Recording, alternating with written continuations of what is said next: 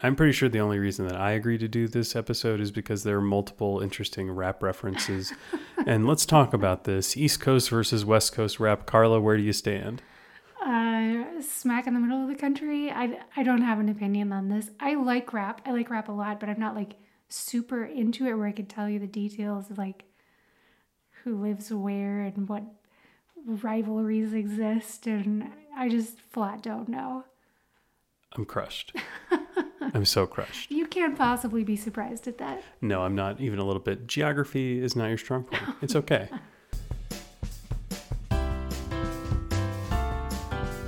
Welcome to Pennies and Popcorn, the show about real money lessons from the world of TV and movies.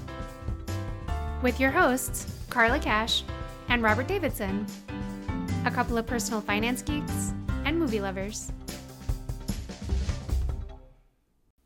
Hey guys, welcome to today's episode on the 2002 movie About a Boy. I really like this movie, and it's very heavily related to the topic of financial independence. So I'm super excited to dig into this film today. I am not that excited about it. This is not my favorite Hugh Grant movie.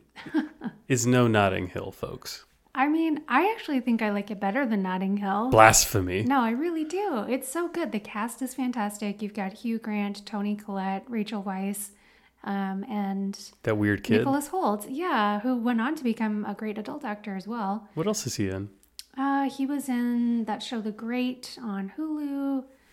I think he was in some kind of like X-Men stuff, something to that, I don't know, some sort of Marvel superhero thing that we didn't see. But I think he's done well as an adult. Although I do remember there was some kind of scandal with him and Jennifer Lawrence. They were dating for a little while, and I think he like released nude photos of her or did something super shady. So sounds like he learned a lot from Hugh Grant. Yeah. So yeah, maybe he's not the best person. I don't really know the details of that scandal, but this movie, he's a little boy. He's still very sweet and innocent, so I think it's okay to like him in this movie. But I think it's a fantastic film. It's sweet and very heartwarming. It's not really a rom-com. It's just sort of a kind of a touching movie about these two people who become friends. So one fun fact that I saw about this film is that Hugh Grant plays the lead, right? But they originally approached Brad Pitt to play the role that Hugh Grant ended up in, and he turned it down, and here's why. Part of the plot is that the male lead character pretends to be a single dad so that he can join this group of single mothers. Even though he doesn't actually have a kid, he wants to date single moms. They're the perfect mate for him, right? They don't have any connections. He can use them and lose them. Yeah, I guess that's how he thinks of it in his mind, is that they're, going to be hesitant to get into serious relationships because they've got a kid to worry about, and they just want like a quick fling, and that's perfect for him. So Brad Pitt thought that he was so good looking that no one would believe that he would have to pretend to be a single dad in order to meet women. I think he is a good analyst for plot holes. Yeah, I think he's right. I mean, I guess so. Although, good grief, how big of an ego do you have to feel that way? I don't think Hugh Grant would have to go to those steps either. Yeah, I don't either. But Hugh Grant did it, and he does a really good job in this role. So it was all right.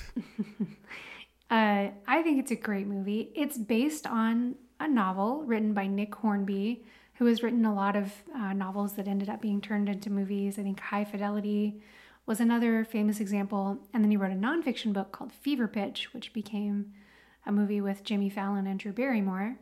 So yeah, he's definitely no stranger to the big screen, writing things that end up in Hollywood. Well, the movie was successful. I think it did about $130 million at the box office. So it wasn't, this new Top Gun movie good, but it did all right. Yeah, it did pretty well. And I feel like it's had a little bit of staying power. It's not like a classic or anything that like everyone has seen, but it still holds up over time, 20 years later. So in the middle of the movie, Hugh Grant gives the little kid character a CD by Mystical, which I appreciated as a fan of hip hop. What's your favorite Mystical song? I mean, the only one I know is Shake Your Ass. I feel like he's not great as a solo artist. No offense, Mystical. I think he's out of prison at this point. I think he Oh no. got himself into a little bit of trouble back in the day. Cool, Yeah, cool. he's not exactly an ideal role model. However, he's really good as like a secondary artist, somebody to go lay down a verse in the middle of a song. Like my favorite Mystical work, I think, is his collaboration with Ludacris on the song "Move." That is a great song. Yeah, Okay, that's fair. that's Mystical right there. All right, well, he just moved up a few notches in my book. What I did think was weird is that Hugh Grant gives the kid a CD player. Hugh Grant's doing all right financially here, and the kid is definitely not. Why not an iPod, excuse me. Yeah, that's true. In 2002, iPods were totally a thing. Yeah, they came out in October 2001. He definitely, I suppose this was a Christmas 2001 gift, roughly, if the movie came out in 2002. Yeah, maybe that's true. It was just a teensy bit too early for an iPod. Come on, Hugh Grant, splurge for the iPod. So I guess we can do kind of a high level plot summary. Yeah, while you say it has staying power, I don't think that many people saw this. Oh, I think a lot did. But in any event, so Hugh Grant plays somebody who's in his late 30s and who has never had to work a day in his life, never held down any kind of a real job. And we'll get into the reasons for that as we move through the episode. But he is kind of isolated in life. You know, for so many people, their social network comes from their job. And so he doesn't have that. So he does have some friends and, you know, he dates quite a bit. We see that. But he doesn't have any real meaningful relationships in his life. So he kind of stumbles into meeting this young boy through part of his scheme of pretending to be a single dad. And Marcus is what, about 12 years old, I would say? I mean, really immature for that age, but probably. He's about 12. And Marcus just sort of takes a liking to Hugh Grant. And Marcus's character, the 12-year-old, he's going through a lot of stuff in life. There's some pretty heavy things going on in his world. And Hugh Grant's world just seems kind of like footloose and carefree. And I think Marcus is very attracted to that. And so they end up spending a decent amount of time together. They watch TV together and they go shopping together and they just build this very sweet and innocent relationship where they kind of become friends and hang out a lot despite their 26-year age gap. So it's kind of about how Hugh Grant's character slowly opens up and lets more people into his life because of his friendship with Marcus. And that's, kind of the movie in a nutshell. Yeah, well, why don't we jump in and learn a little bit more about Hugh Grant's character, Will, as he kind of sees the world a little bit differently than most people do. In my opinion, all men are islands. And what's more, now's the time to be one. This is an island age. 100 years ago, for instance, you had to depend on other people. No one had TV or CDs or DVDs or videos or home espresso makers. As a matter of fact, they didn't have anything cool. Whereas now, you see, you can make yourself a little island paradise. So he's got all these cool gadgets. We hear the beeping there at the end. It's like some of his kitchen gadgets. But no iPod? No iPod just yet. I'm sure pretty soon he's going to be getting one. But yeah, he basically is giving us his philosophy on life here. You don't need people in your life anymore. Money and movies and video games and music, that's all taken the place of people. So what is your take on that? Do you think it's good to live this sort of island lifestyle that he's touting here? I mean, it's got to be nice to have a private island that you can go to from time to time when you want your own thing. If you're a bit of an introvert, not being stuck in the fray with everybody else sounds great. But to live there all the time? To be that isolated? No, that sounds terrible. I do think he's right that technology today certainly has made it to where you can engage substantially less with other folks than you had to in the past, right? You needed to be part of some sort of a community to get your basic needs met a long time ago. And today, even in 2002, there are more and more things that you could do on your own, tools to help you have an enriched full life with advances in technology and less requirement to engage with other people. So yeah, I do think he sees it correctly from that perspective.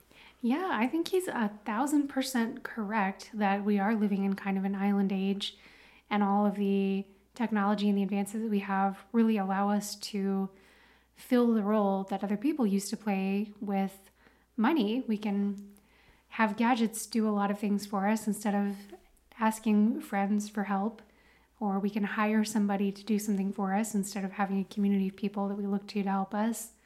So it's very true that money really can replace having a big community. I think on the flip side, if you are someone who doesn't have as much money, or if you're someone who's saving towards financial independence and you're hoping to retire early, having a big community or network of people really can reduce the amount of money that you need to live a happy and healthy life, because people can fill that same role that money would fill for you, right? You can rely on your friends to do things like dog sit for you, or have a community of people who's like, hey, if somebody needs to redo part of their house, we'll all get together and help. And then the next time somebody else needs to do it, we'll all go and help with that person's house, and so on down the chain, right? Yeah, your network is definitely an asset. It's funny, we were at a little get-together just yesterday, and I was talking to a lady who is remodeling her house. And this group of friends has a number of people who are quite handy and interested in home remodeling and home improvement efforts. And she asked several people how they would handle this one particular problem, and was able to give them, show them pictures and get their take on some stuff. She was able to source a bunch of, I don't know if we should call them experts, but a lot of unique opinions and good ideas from a group of people that gave her a lot of thoughts in how she could save a little bit of money and how she could end up with a better finished product in her home remodeling effort that she was struggling with. How cool is that? Right? She had a group of friends that were able to literally save her money. And I think our network is an asset all the time in all kinds of different ways, whether it's talking to, I'm focusing on problems like improving your home or repairing a car, but there are so many other things where people have great ideas. We all have to eat. We have friends that are amazing cooks, and it's been so much fun to have them teach us how to do things so that we can improve our own culinary lives and do our best to imitate their genius. Yeah, it's so true. I mean, we really do have a great network of people here. I tend to knit things for people that I care about. I give piano lessons to people that I care about. Carly, you've never knitted anything for me or given me a piano lesson. That's because you don't want either. But now that you've said that, you're getting scarves out the wazoo, and we're going to sit down at the piano for an hour when we're done with this episode. No, but I mean, for people who do want to learn piano or who do get excited about handmade sweaters and scarves and stuff, that's something really fun that I feel like we can give to people. And in return, we get usually food. We get lots and lots of food because everyone we know seems to be a world-class chef around here. It's kind of embarrassing. We can't live up to it. But yeah, I think of our network as not just something that enriches our lives and that's wonderful and enjoyable, but genuinely is almost a financial asset. We have people that we can rely on when things get tough, and vice versa. We love to be there for our friends when they need us. So I do think he's really missing out on that whole aspect of life. And as we're going to learn, he does have a lot of money from kind of an odd source in his life, but he's using it to replace something that I think can actually be a heck of a lot more rewarding than just having those dollar bills. Well, yeah. I mean, if we look at the real world, people drift into this island situation on their own all the time, and I don't think it's an intentional choice. It's they retired, or they got laid off, or their kids graduated and moved out of the house, and they no longer have the social outlet of taking their kids to soccer practice or going to the cheerleading thing, or, being at the water cooler every day with their coworkers.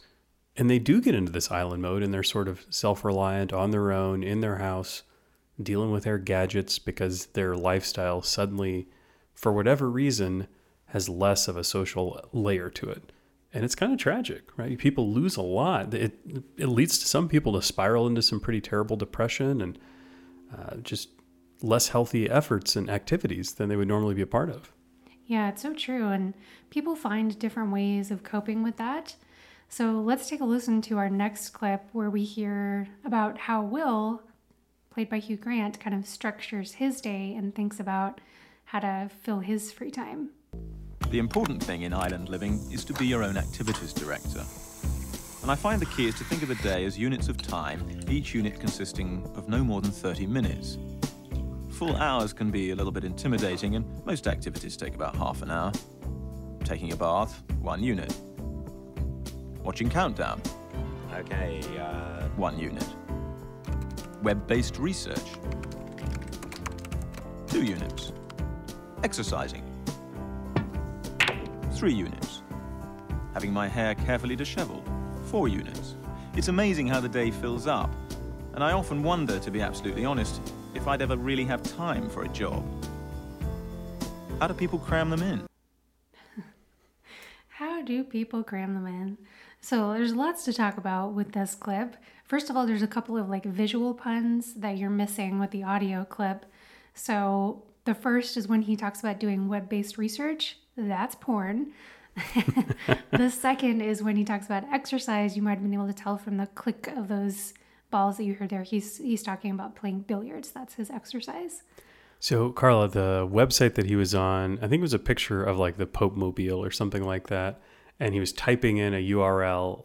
I don't remember the name of it. I looked this up a few weeks ago. I think it was something like celebritieswithseethroughtops.com or something like that. Apparently, this is a real website and it has a picture of the Pope Mobile, like it was on a screen in the movie. That's funny.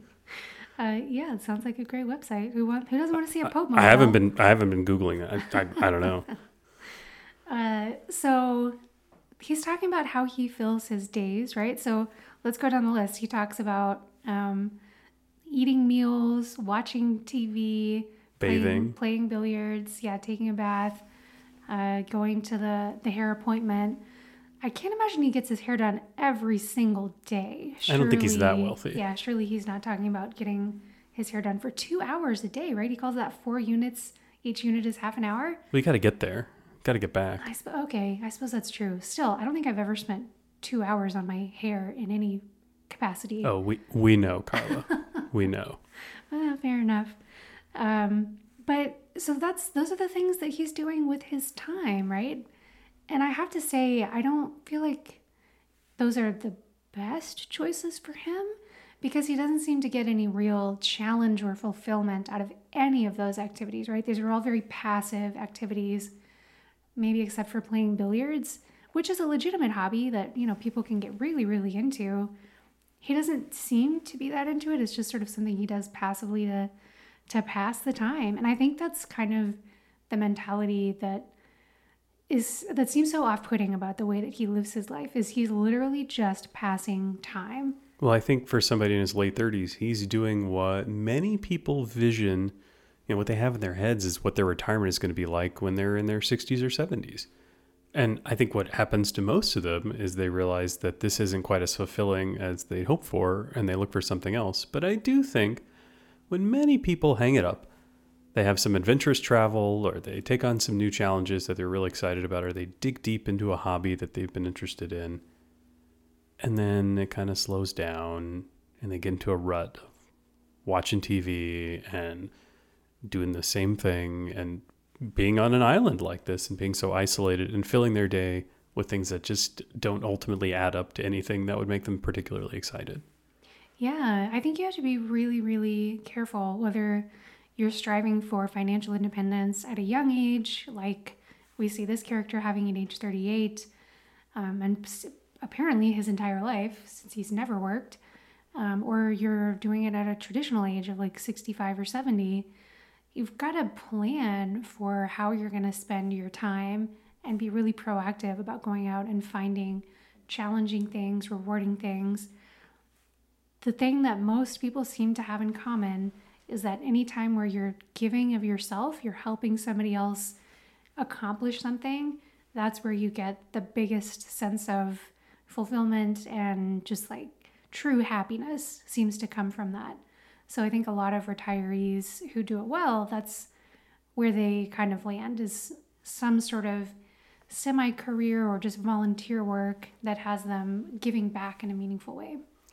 I think there's a lot of value in intentionality. Inertia plays a bigger role than we ever think about. And there's a lot of value in planning your days.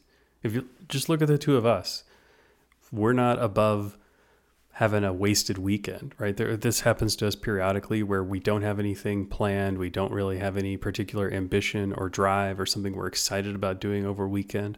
Maybe the weather's a little bit dismal or gloomy.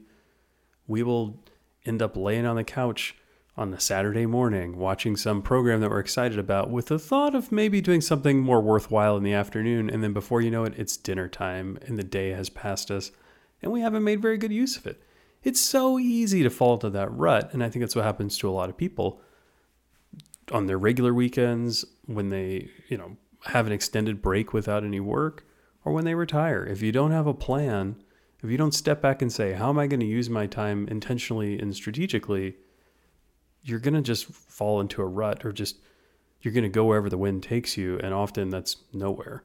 Yeah, I think that's very true. There's so many people in the FI community who just seem to be like, go, go, go all the time, 100% of the time. I can't imagine having a lazy day where, we just end up like watching movies all day. But you and I are more human than that. And that's definitely a trap that we have fallen into from time to time. So I think, one, being honest about it is always good. And two, trying to intentionally think about, okay, how can I plan for trying to minimize the number of days that I have doing that? Now, maybe you're somebody who really enjoys doing that occasionally, and you want to plan for days when you get to do that sometimes. And I totally sympathize with that, and I don't think there's anything wrong with it. But I do think it can become problematic if that's just your default and you don't take the time and effort to plan for something that will be more rewarding, that you'll look back on in 10 years and think, man, I remember the weekend we hiked that beautiful mountain, or that we did that project in the yard, or even just, took a lovely walk with our dog and came back and cooked a lovely meal. Those are the kind of memories that will last and make you feel like you've had a rich, wonderful life. So, Carla, you are about the same age as Hugh Grant's character in this movie. I'm exactly the same age. So you have left your big law job, right? Mm-hmm. How do you do your days differently or better than Will does in the movie? And what are your strategies for that? Well, I only spend 1 hour at the hairdresser a day. Nice. I think I have found a lot of different activities that I'm really, really passionate about.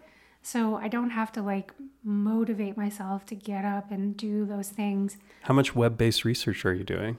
That's personal, Robert. I can't comment on that. But in all seriousness, I have found activities that I am genuinely excited to do. So just to take a couple of examples, right now it's like gardening season here. So I'm really excited about going out and checking on our vegetables all the time.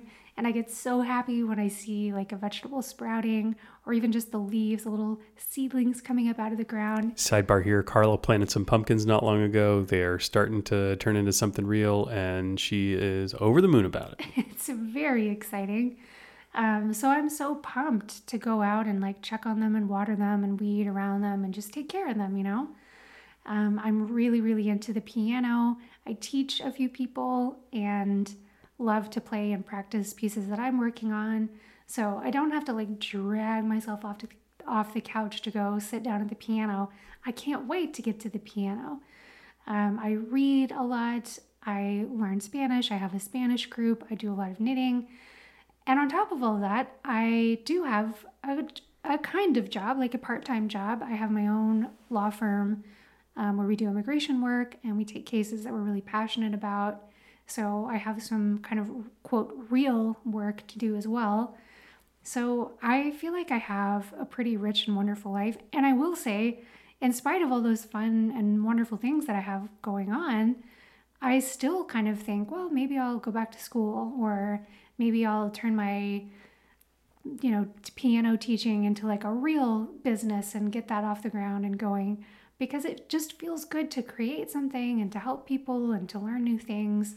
So it doesn't feel too hard to not live the kind of life that we see the Will character living in this movie. So my life is very much structured by the work week at this time, right? And that's what drives me every day. I kind of know what I'm going to be doing when I get up because I have a calendar of appointments and goals that I want to accomplish for the day.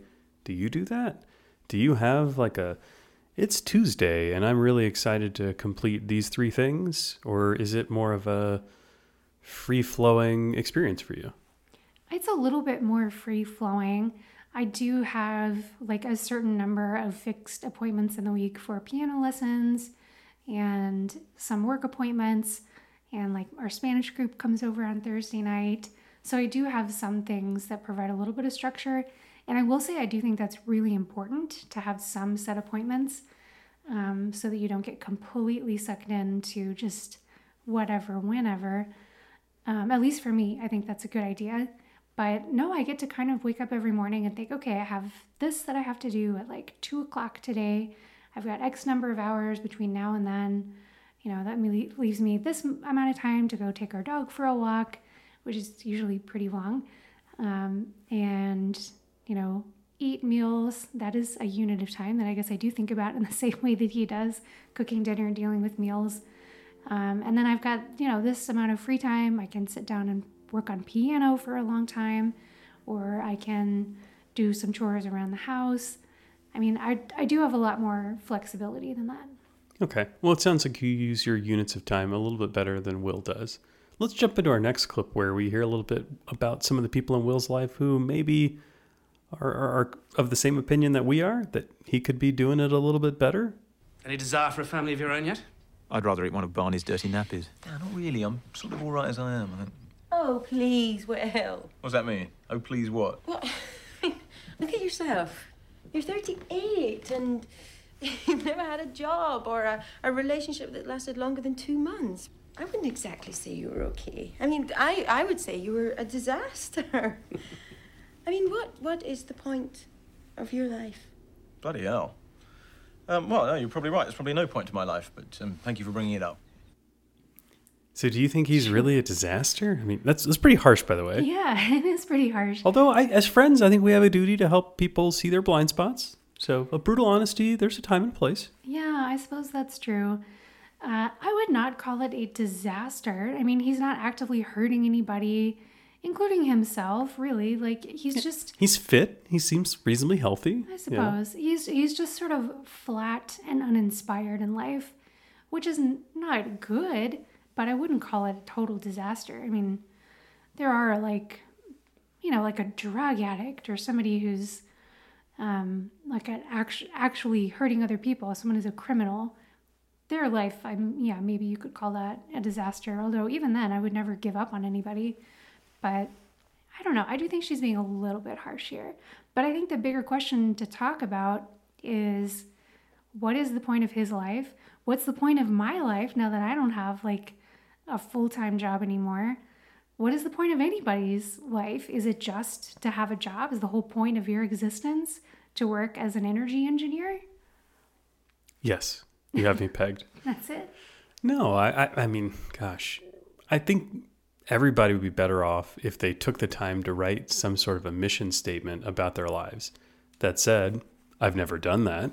But if you had written some sort of mission statement, the tactics that you would use to go accomplish it would evolve over time in the different seasons of your life, whether you're starting a family or in school or changing careers or approaching retirement. The way that you would move towards that mission statement and take action on the things that really drive you towards your broader goal will evolve. If you're putting me on the spot to ask what the point of life is or what the meaning of life is or what it's all here. It's just a casual question. What's the point of life? I don't know. I mean, to me, it is to make the most of it for you and your surroundings, right? It's to go and do things which enrich you and bring you joy without doing so at the expense of others. And hopefully part of that is lifting others up and helping them to have a better experience at the same time, because it just is mutually beneficial for all of you. Yeah, that is my mission statement, is enjoy life and help others enjoy life. I don't know what more you can say about the purpose of life. Nobody knows exactly what we're doing here, right? Nobody knows exactly how we got here from a point of the Big Bang or before. So there's lots of existential questions about life that I feel pretty certain won't get answered in our lifetime. So I think part of life is just accepting that mystery and trying to not get too bogged down in the mystery, but enjoy what we do understand and what we do have with our limited time here.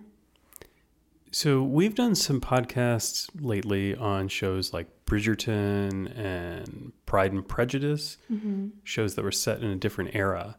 And in those eras, it was like, look, you were frowned upon for working. Here we are in this 2002 movie, and Hugh Grant is being frowned upon for not working. Like, when did that change? What's the cause of that? So in the Bridgerton era, it was basically considered like the gentlemanly thing to do to live off the backs of someone else's work, right? And today we really look down on that.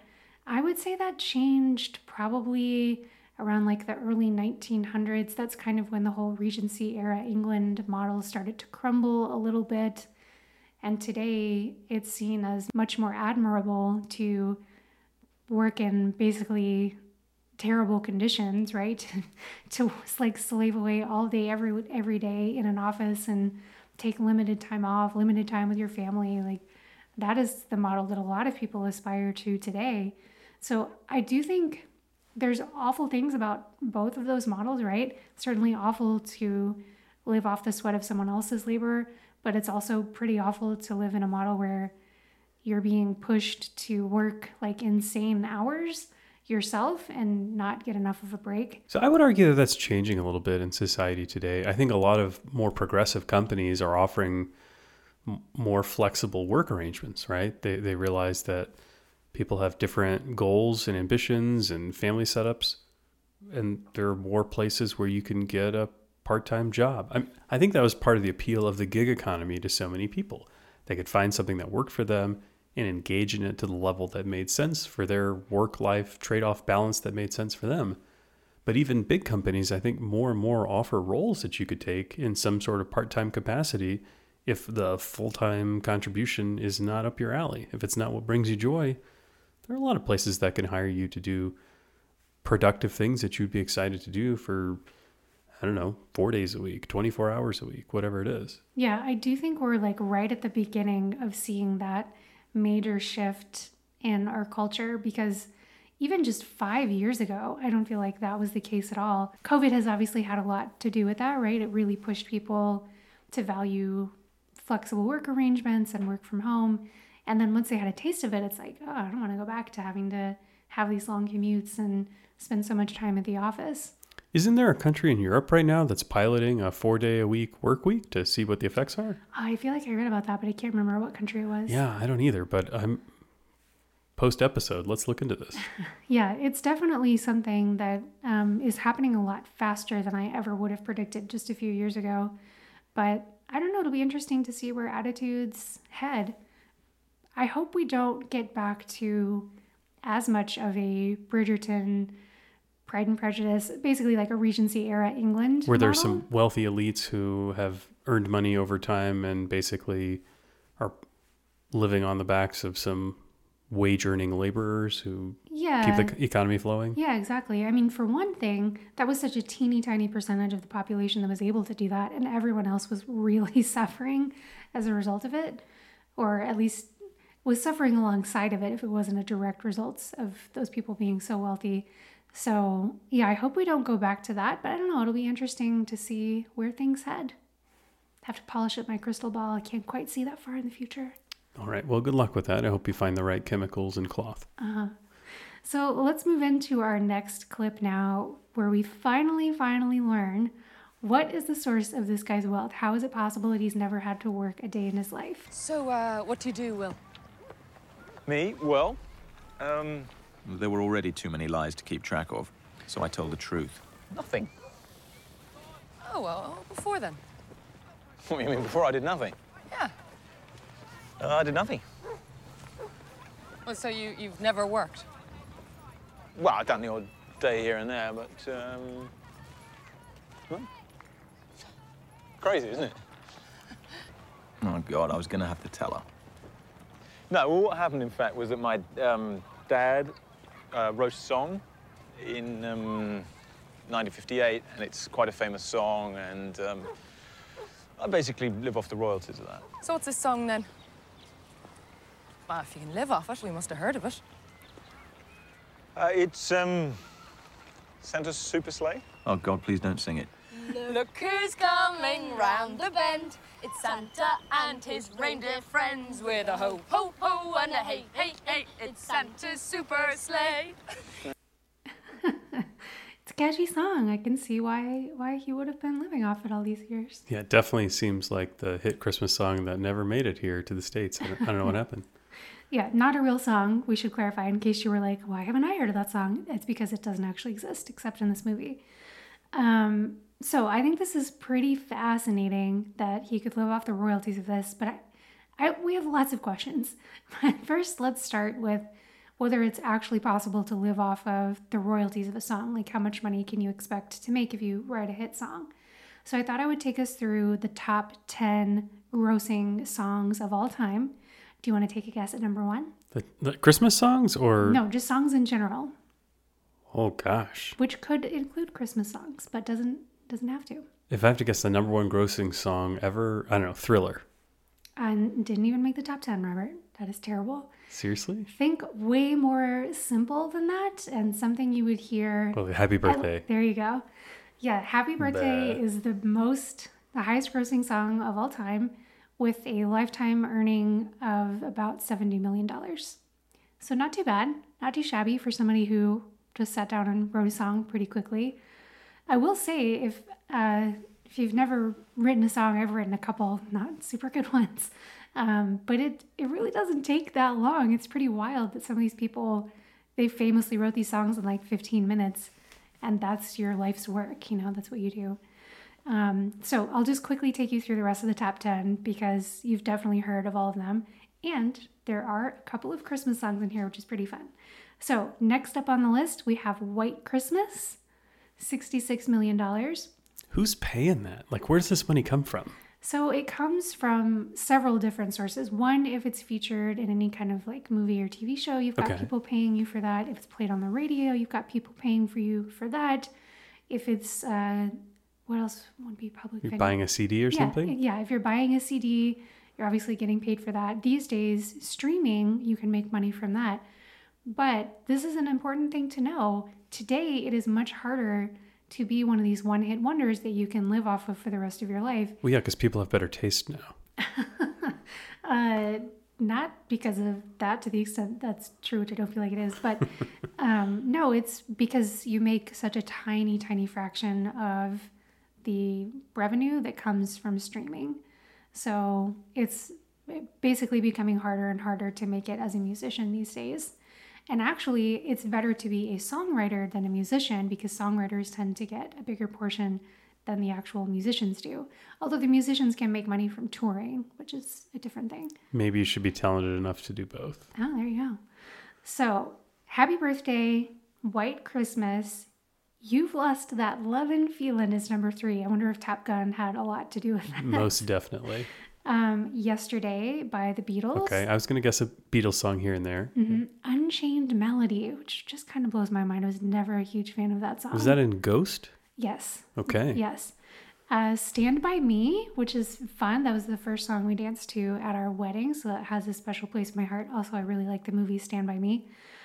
Santa Claus is Coming to Town, another Christmas song debuting here.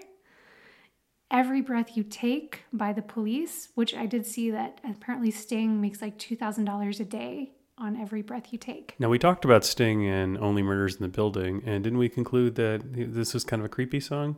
It is a creepy song. It's definitely not a love song. People dance to this at their weddings and treat it like a super romantic song. Straight up about a stalker. Don't dance to it at your wedding. Okay. Pretty Woman. Again, like not my favorite song. Don't really get the appeal there. And then finally, the Christmas song, Chestnuts Roasting on an Open Fire. What about Mariah Carey's All I Want for Christmas Is You? So I actually specifically did look up this song because it's such a famous Christmas song that's very polarizing. It's more modern, right? Love it or hate it. I'm in the hate camp. But apparently that makes about $600,000 a year in royalties these days. I will say it has gone way up in popularity. Like when it first came out, I think in the 80s, not popular at all. And for some reason, it just skyrocketed in like the last 5 to 10 years. I don't get it. It was featured heavily in Love Actually, another Hugh Grant film that's way better than this one. So maybe that's what it was. Gotta be. That's gotta be it. Okay. Well, what I'm hearing you say is that if you do write a real Christmas hit song, it can make enough money for you to live off of it. I mean, I will say if your ambition is to be a one-hit wonder, based on this list, seems like your odds are best if you go for a Christmas song. So beyond the clip that we played, one of the funny things that happens in this conversation is Will is on this date with a woman and Marcus is somehow tagging along. Marcus, this kid, asks him directly, like, how much money do you make? Right? You're living off of these royalties. How much money is it? How did you feel about that? I mean, it felt so natural, and I thought it was a great thing to include in the movie because that's the kind of thing that kids do, right? They're so curious. And to be fair, so are the adults, right? You know that woman is thinking, I wonder how much he's got coming in royalties every year. Marcus, don't ask that, but Will, if you do want to answer. Yeah, it's so true. We all want to know. They don't tell us in the movie how much he actually makes. I don't have a real guess at it, but he, lives a pretty comfortable life. It's obviously not nothing. I will say, I feel like it's kind of a risky thing to live off of unless he's saving a lot of it and has like a big nest egg now because that song could fall out of popularity, right? And then the royalties could dwindle. Yeah, what if his dad had a scandal and all of a sudden he gets canceled? Well, I'm pretty sure he's dead. That seems to be the implication. Sometimes dead people's scandals show up. Like, didn't Michael Jackson have a pretty negative thing that happened a handful of years ago after he'd already died? Did he? I don't remember this at all. Oh, I believe so. Yeah, I think there was a documentary that came out about him and opened people's eyes to things that they totally should have had their eyes open to before that. But nonetheless, I think his popularity, diminished substantially after that, even after he was already dead. Well, I suppose that's possible. So what I don't get, his dad's dead, but Hugh Grant's character, Will, he's only 38.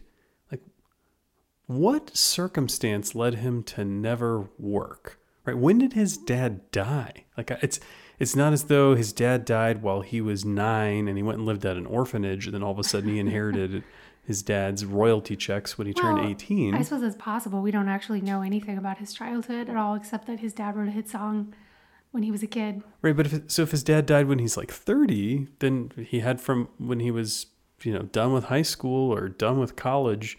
We don't know what his educational past is, but he had some point as an adult where he would have just been like living off of his dad's royalties while his dad was still alive. It's not like that's pretty lame. Yeah, it seems like that must have been a very strange dynamic. Maybe he did pass away at a really early age. I don't know, but nothing about it seems easy to understand. There's a lot of questions left after we hear this explanation for where his wealth has come from. So here's my question. Do you think his dad would be proud of him if he could see him from beyond the grave?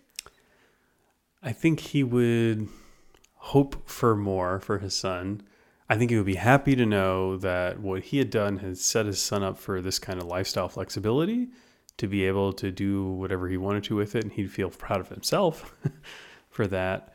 I think he would be proud that his son generally isn't harming others and isn't like a drain on society. I don't know if he would be so disappointed in him that he would tell his son that there's more out there for you and the world would be a better place if you were going to contribute a little bit more than you are. But I definitely don't think he would ultimately, if he had to check a box in a secret vote, I don't think he would say he was proud of him in total. Yeah, he definitely doesn't seem to be making what I would think of as the most of his life. I will say everybody is different, and I think there are people in the Phi community who just genuinely want to kick back and enjoy life and not feel like they have to contribute anything else. Maybe they worked stressful careers and now they're at a point where they just want to soak it up and enjoy all of the things that life has to offer. And I don't think it's an evil thing to do. I don't think there's anything wrong with it. I just think you've got to be cautious about it because for a lot of people, that doesn't end up being the most fulfilling way to spend your time. So if you're in the percentage of people for whom it is fulfilling and rewarding, then great. But if you're not, then go chase something else. I agree. Well, let's move into our last clip where he's on another date-like experience and we hear him talking to someone else, and I think he's given it a little bit different tactic. So, what do you do? Well, I'm sort of taking a bit of time off at the moment. Sounds good, yeah. Yeah. Time off from what? Well, to be absolutely honest, time off from time off. In fact, the interesting thing about me is I don't actually do anything. You don't do anything? Actually, no. Nothing? Nope. Wow. That's, Now, Rachel, darling, yeah. East Coast or West Coast rap? Oh, God, I have absolutely no There. idea. She was gone. Honestly, So before we talk about taking time off from time off, I will say for everyone listening, I'm pretty sure the only reason that I agreed to do this episode is because there are multiple interesting rap references. And let's talk about this. East Coast versus West Coast rap. Carla, where do you stand? Smack in the middle of the country. I don't have an opinion on this. I like rap. I like rap a lot, but I'm not like super into it where I could tell you the details of like who lives where and what rivalries exist, and I just flat don't know. I'm crushed. I'm so crushed. You can't possibly be surprised at that. No, I'm not even a little bit. Geography is not your strong point. It's okay. Now, what I thought was kind of funny is that this movie came out in 2002. Like, if this were the late 90s, sure, we can have an East Coast versus West Coast rap discussion and talk about whether or not, Puff Daddy and Notorious B.I.G. are better than Snoop Dogg and Tupac and Dr. Dre. Like, you can totally have that kind of disagreement if you want. But it's 2002. At this point, the Gulf Coast, the New Orleans rap scene has come about. You got Cash Money Records, you got No Limit Studios. Nelly had risen to prominence. The whole I do like Nelly. Yeah, the whole St. Louis rap scene had really come to prominence. Yeah. Eminem was a fixture in the hip hop community at this point. So Detroit and D12 are starting to pop. Sure. Atlanta had come to surface at this point. You got Outkast and all those guys. I mean, yeah. So I feel like this was not a very timely reference. I don't understand what was going on with the East Coast versus West Coast rap, like 5 years too late. But anyway. This is deeply troubling. I'm deeply troubled by this. I'm deeply troubled with the fact that you can't hang in this hip hop discussion. Oh, gosh. Well, setting the rap battles aside, let's battle over what's going on in this conversation. So Hugh Grant has a little bit of a crush on Rachel Weisz, who he's meeting at this dinner party. And the thing I find so fascinating about it is the way that he talks about what it is he does with his life. So we've talked before in the podcast about asking people what they do for a living, right? That's such a common question for people to ask. I will say she phrases it not as what do you do for a living, but just what do you do, which is also very common. But I do think that leaves the door open for him to just talk about what it is he does with his time and not necessarily how he gets a paycheck. So I think what's really crazy about this movie is, well, one, because of the way he lives his life, he really doesn't do that much with his life. Like, what could he say in response to this? I watch TV. I do a lot of internet-based research. Yeah, I watch a lot of porn. I play a lot of billiards. I get my hair done a lot. Like, those are the real answers to that question. Everyone does something, right? No one truly does nothing unless you're like in a coma. Well, at this point in the movie, why couldn't he say, oh, I've been dedicating a lot of my time to mentoring a young child who is coming from a home where a mother is suffering from mental health issues. And, I'm able to provide a piece of stability in an existence where this kid is really struggling. Yeah, that's so true. At that point, he's really befriended Marcus and they've been spending a lot of time together. So, yeah, there are ways that he could have phrased this a lot better. And I do think this is something that people in the FI community struggle with is what do I do? What do I say when people ask me what I do for a living? So he could have done a much better job of answering this question. Because I think if you were to tell the truth, I don't have to work because of some inherited wealth, but here's what I do with my days. That would be a much better answer. I think the problem is for him he doesn't feel good about the way that he's actually spending his time. He knows that it's kind of shallow, and I think he's yearning to do something better. He just can't quite motivate himself to do it. So that's why he's kind of stuck and having a hard time answering this question. Yeah, I have to imagine that if you're going to tell people that you don't do anything, and that's the way that you answer it, and that's the way that you really feel about your life, it's going to have an impact on your relationships. And obviously, he's excited about island life, as he describes it. But the romantic relationships that he seems to crave, I imagine this is a difficult thing for them too, right? If you can't have joy in sharing what you do with your time, who's going to want to be around you? Like, what do you really bring to the table? Yeah, no, I completely agree. I think ambition is an attractive quality, and it doesn't have to be ambition to accumulate wealth. It just has to be ambition to have an enjoyable, challenging, fun life, right? So maybe you want to be, I mean, he's in a perfect position to take on all kinds of creative pursuits that a lot of people wish they could do, but just can't afford the luxury of the time to chase those things. So he could be writing songs himself. Maybe he inherited some of his dad's ability there. We know he does know how to play the guitar. That's featured in the movie. So he could be a musician. He could be a writer.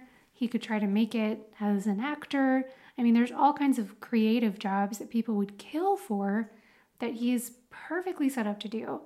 And he's just not, as he says, he's not really doing much of anything. I agree. He's definitely not making good use of his freedom. Yeah. Right? So he has a rare gift, right? The opportunity to have this time to do what he wants with it, and he just isn't.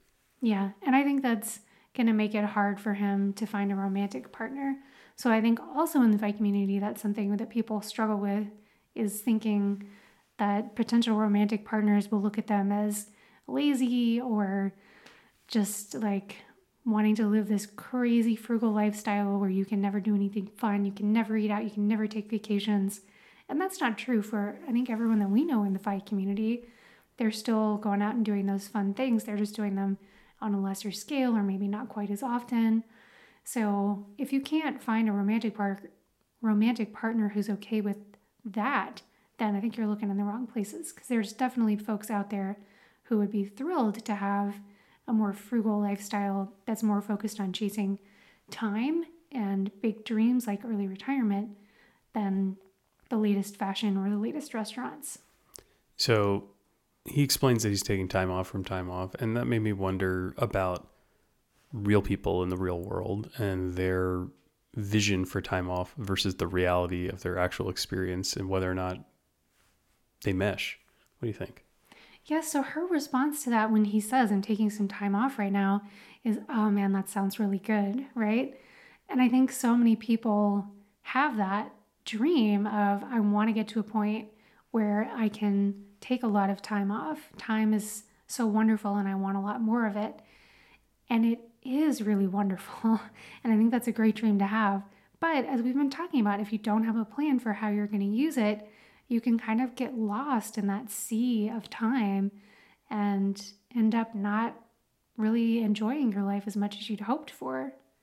Agreed. I think it's so common, right? We know people who have retired early and they've kind of run into that same problem. They thought that getting away from a job and having all this time would create such a change in their life that they would immediately be happy. And instead it required a lot more intentionality than they ever expected. Yeah, I think early retirement is truly the ultimate dream in life. And it is every bit as fantastic as I thought it was going to be.